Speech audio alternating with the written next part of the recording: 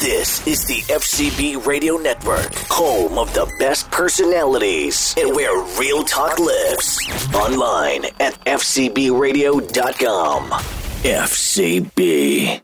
Turn your radio up, come on and show us some love. I know you heard all about it. It's Friday night. Turn your radio up, come on and show us some love. I know you heard all about it. It's Friday night.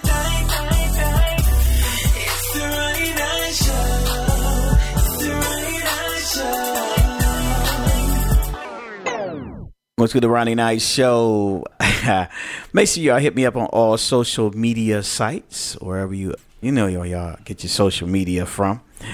Excited because I have a couple of guests in the building. One you're very familiar with. He's been on my show a couple of times.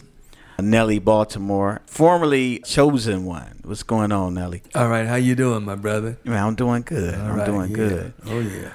Now, this new guest with the bag of smoke for me, Pastor Ratcliffe from Good Shepherd. God bless you, sir. How are you doing? I am fine, great, and it's just good to be with both you and Nelly Baltimore today. Thank you.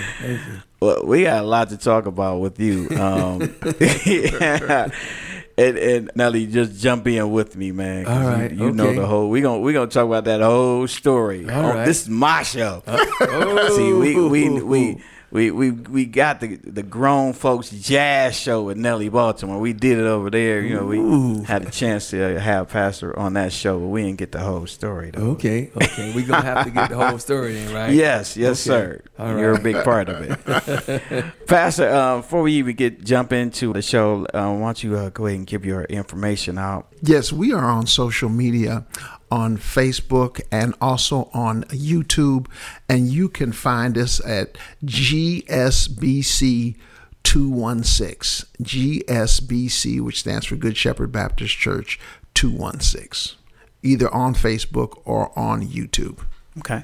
All right, so let me start this off. So, what before I talk about how Pastor was coming up the driveway, let's talk about our feud that probably Nelly started. Well, actually, what it was we had a comedy. We did a jazz event. It's called Jesus Jokes and Jazz, and we assigned different tables. And somehow, Pastor Ratcliffe was sitting up front, right, the very first table in the center, and Ronnie came out, and he was co-hosting with myself, and he began to say a few words to the pastor, and then after that, this comedian came on, and he asked the pastor, was he a comedian? And I mean, was he a pastor? Well, he was a comedian. Right. And then the pastor felt like somehow he was set up to be set out. Yes, sir. Yes, sir. Yes, sir. And it was all Ronnie's fault. But really, it was me who initiated the original thing. But these two gentlemen have had a rift. Not a forceful riff or fight, arguing like that. Absolutely. It was just a riff between one another. Yes. And so his main job was to get Ronnie Knight. Matter of fact, there's a T-shirt he's wearing that says, Ronnie Knight, I'm coming for you. You'll see that T-shirt on my podcast. So it's been a big thing, and I enjoyed it. I have really enjoyed it. I hate that it's going to end, but because it's over with now. But let's keep something going. So now I have a home studio that we run our station out of, right. And Nelly and I are in the backyard looking at the garden next door, right. And I'm like, why is Nelly? Now we've never hung out in the garden. So I'm like, okay, let's still get me in his backyard looking at corn and all that. But so I see somebody coming up my driveway. And, it's COVID, man. It's a lot of things going on, And I'm saying, who is this coming up a driveway? And lo and behold, it's the man, the myth, the legend himself coming up my driveway. It's just a blessing to have you in the studio, Pastor. And let's jump into make sure that I want to give you a chance to Talk about grown folks jazz too. Okay, You know? well, before we talk about that, we have to talk about that look that was on your face. Oh, my when you saw goodness. him. He asked me, "Who is this?" Yeah. He said, "He coming for you?" I'm like, did you invite somebody? What's But going on, man? You had that gangster. You had that gangster look Well, on you your know. face. But anyway, I am Nelly Baltimore, and you can hear me Grown Folks Jazz with Nelly Baltimore, where we do jazz for 2 hours, and we play jazz. And we have grown folks topics, grown folks conversations, and grown folks jazz. You'll love it. Yeah, and then you also can go to SoundCloud.com and put in "We Are Smartphone Radio" and hear our podcast. Okay. So, all right. So, Pastor, Yes, Ratcliffe, I mean, you have a wealth of things happening and have happened and are presently happening and there are going to happen. But first, let's start off with what has happened when you were growing up as a kid, and you said your dad knew. Well, wait a minute. West Montgomery, Well, right? before we go there, Okay, yes, you sir. guys left some integral I'm things sorry. out of the story let's about get this your- feud between Ronnie Yes, Knight sir. and Pastor Walter Ratcliffe. Yes, sir. First and foremost, when we had that event that Nelly set me up at, you opened the door for the comedian to serve me up like fried chicken at a Baptist convention. Right. You served me up well, and so I told Nelly that I owed you for that one. And so not too long ago, I knew that you were going through some tough times. Yes, and sir. so I Yes, reached sir. out to you and called you up on the phone and said, hey, I'm praying for you. I love you, my brother. sir. And I just want you to know that, even in the midst of our riff, I'm going to pray for you. Yes. And so, I thought things had kind of eased up at that point. And then Nelly begins to tell me that, you start sending messages back to me, something to the effect of, don't talk about it, be about it. And I said, this is not the same humble brother Yes. that I talked to on the phone that day when he wasn't feeling well, when he was going through that, and he was asking me to pray off some things. Right. And I did that, and now he didn't, now he's coming back. Yes, sir. take this. Yes, Tough. sir. So Yes, sir. I decided that, you and I needed to finally have it out. And so I ordered this T-shirt with you. my goodness. Oh, it was a picture of you in a Superman shirt. Mm-hmm. And on the top of the T-shirt, it has Ronnie Knight. And then underneath it says, "I'm coming." And you didn't see the T-shirt when I first walked into your studio, Right. But then, as we began to talk and joke, I took my other shirt off so you could see the T-shirt because I needed you to know that today I was coming. And yeah, you needed to have on that Superman shirt in that picture that you had on because I was coming. Yes. Yes, sir. So I just Yes, wanted sir. to get that out of Yes, the way. sir. We needed your. I think he did quite well. Yes. It's all out now. It's all out. Yes, exactly. Okay, so It's all out on the table now. So now, can Yes. we just all get along? and it's all of love. We all Absolutely. yeah, most indubitably. Absolutely. Man. But to answer your question about just kind of the jazz portion of this, I want to share with. I grew up in a household. My father was best friends with Wes Montgomery, a legendary jazz guitarist. And so consequently, when Wes Montgomery would come to Cleveland to perform, he would always stop by our house. He would always bring my father some tickets, and him and my father would always get together because they were really close. And one of the most heartbreaking things I ever saw my father go through was when Wes Montgomery died. But my father grew up just in that whole jazz era. He used to be a roadie for Charlie Yardbird Parker. My father was just so into jazz. He could literally play any instrument he picked up after he would practice with it for a while. I grew up in a household where we would listen to Freddie Hubbard, Lonnie Liston Smith, that type of jazz going back, Art Blakey, things of that, artists of that nature. So jazz has always been a love. And even when I went to college, where a lot of times, and a lot of the college students, and when I was in college, they would be listening to the Ohio Players and the OJs and the Commodores. And I'm listening to, again, Lonnie Liston Smith, Ramsey Lewis, Donald Byrd and the Blackbirds, Quincy Jones, Bobby Humphrey, because jazz has just always been a part of the music of me growing up and part of the music that I've loved. Okay. Yeah. Wow. I mean, because you mentioned some great R&B singers there as well from Ohio. That were from Ohio. Oh, yeah. And can I say this? Absolutely. Yes. After listening to both of you talk, both of these gentlemen had the opportunity to practice and play on instruments, but their mind was not on it. So I have to ask, what can either one of you all play now? Oh, you see me play the desktop. So. Oh yeah, he played a mean desktop. Yeah. And my father could literally play any instrument he picked up. Me, I can play the radio. Ooh, wow. That's about it.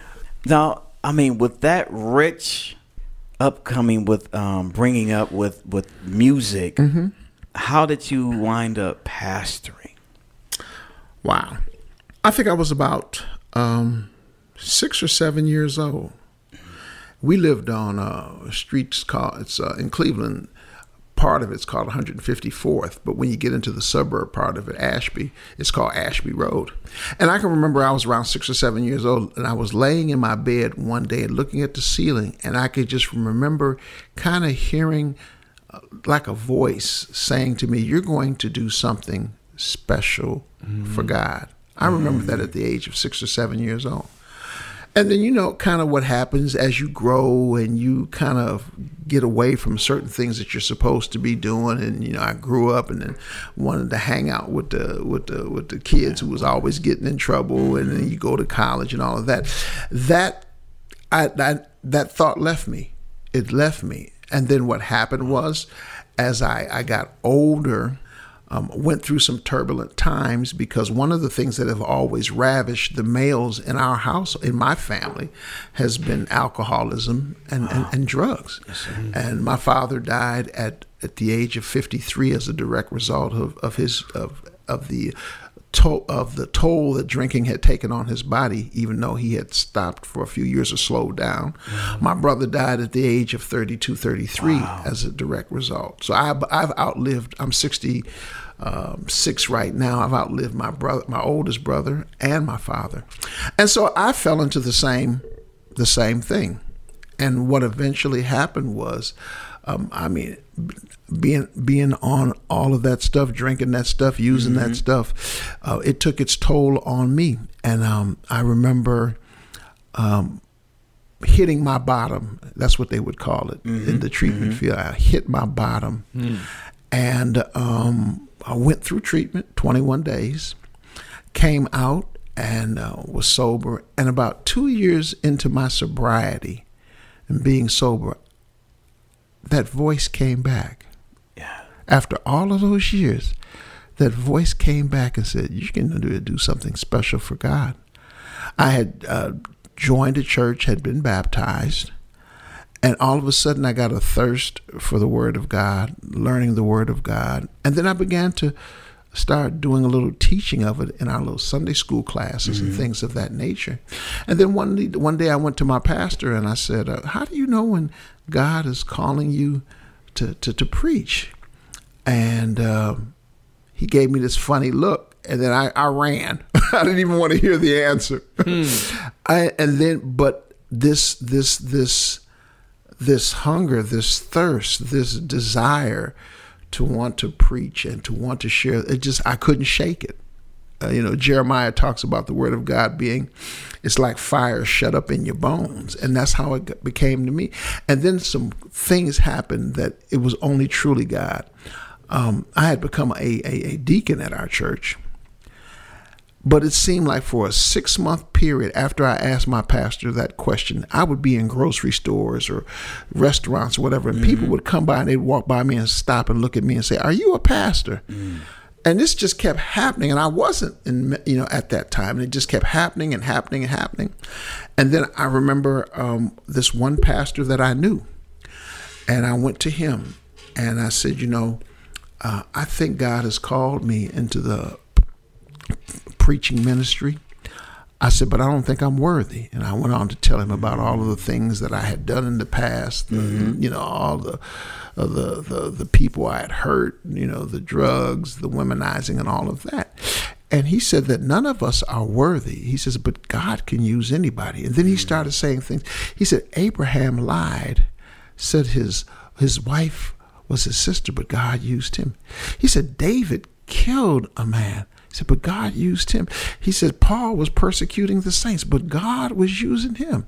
He says, and if God can use them scoundrels, he can use you too. And so what happened was the same guy came back to Cleveland because he's living in Chicago.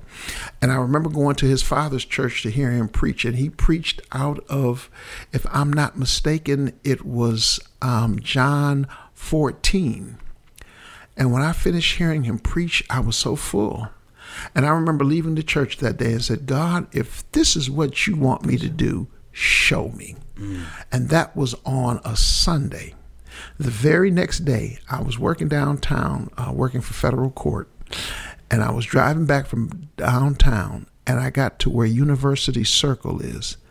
And all of a sudden, I felt this heaviness in the car. It was like the presence of God was in the car, and tears just started flowing down my face. And they just wouldn't stop. And I cried all the way till I got home. And I pulled in the driveway, and I got out the car, and my wife saw me in these tears, and she ran up to me. She says, what's going on? And I was like, I think God has given me my answer. And from that point on, I started pursuing the calling that God had placed on my life. Wow. That's good. Well, at least we know it wasn't eating some bananas and laying down at night to go to sleep. Right. Right. Yeah, you hear a voice. Right. Yeah. Nelly. Preach the word. I don't think it would have been bananas that did that to me. Yeah. Now, here's something that I'd just like to talk about, and both you can chime in on just today. I mean, in America, and I'm not even going to talk about the world, but just what's happening right here in America. I know just recently there was an announcement that we were no longer a Christian country. What are your thoughts?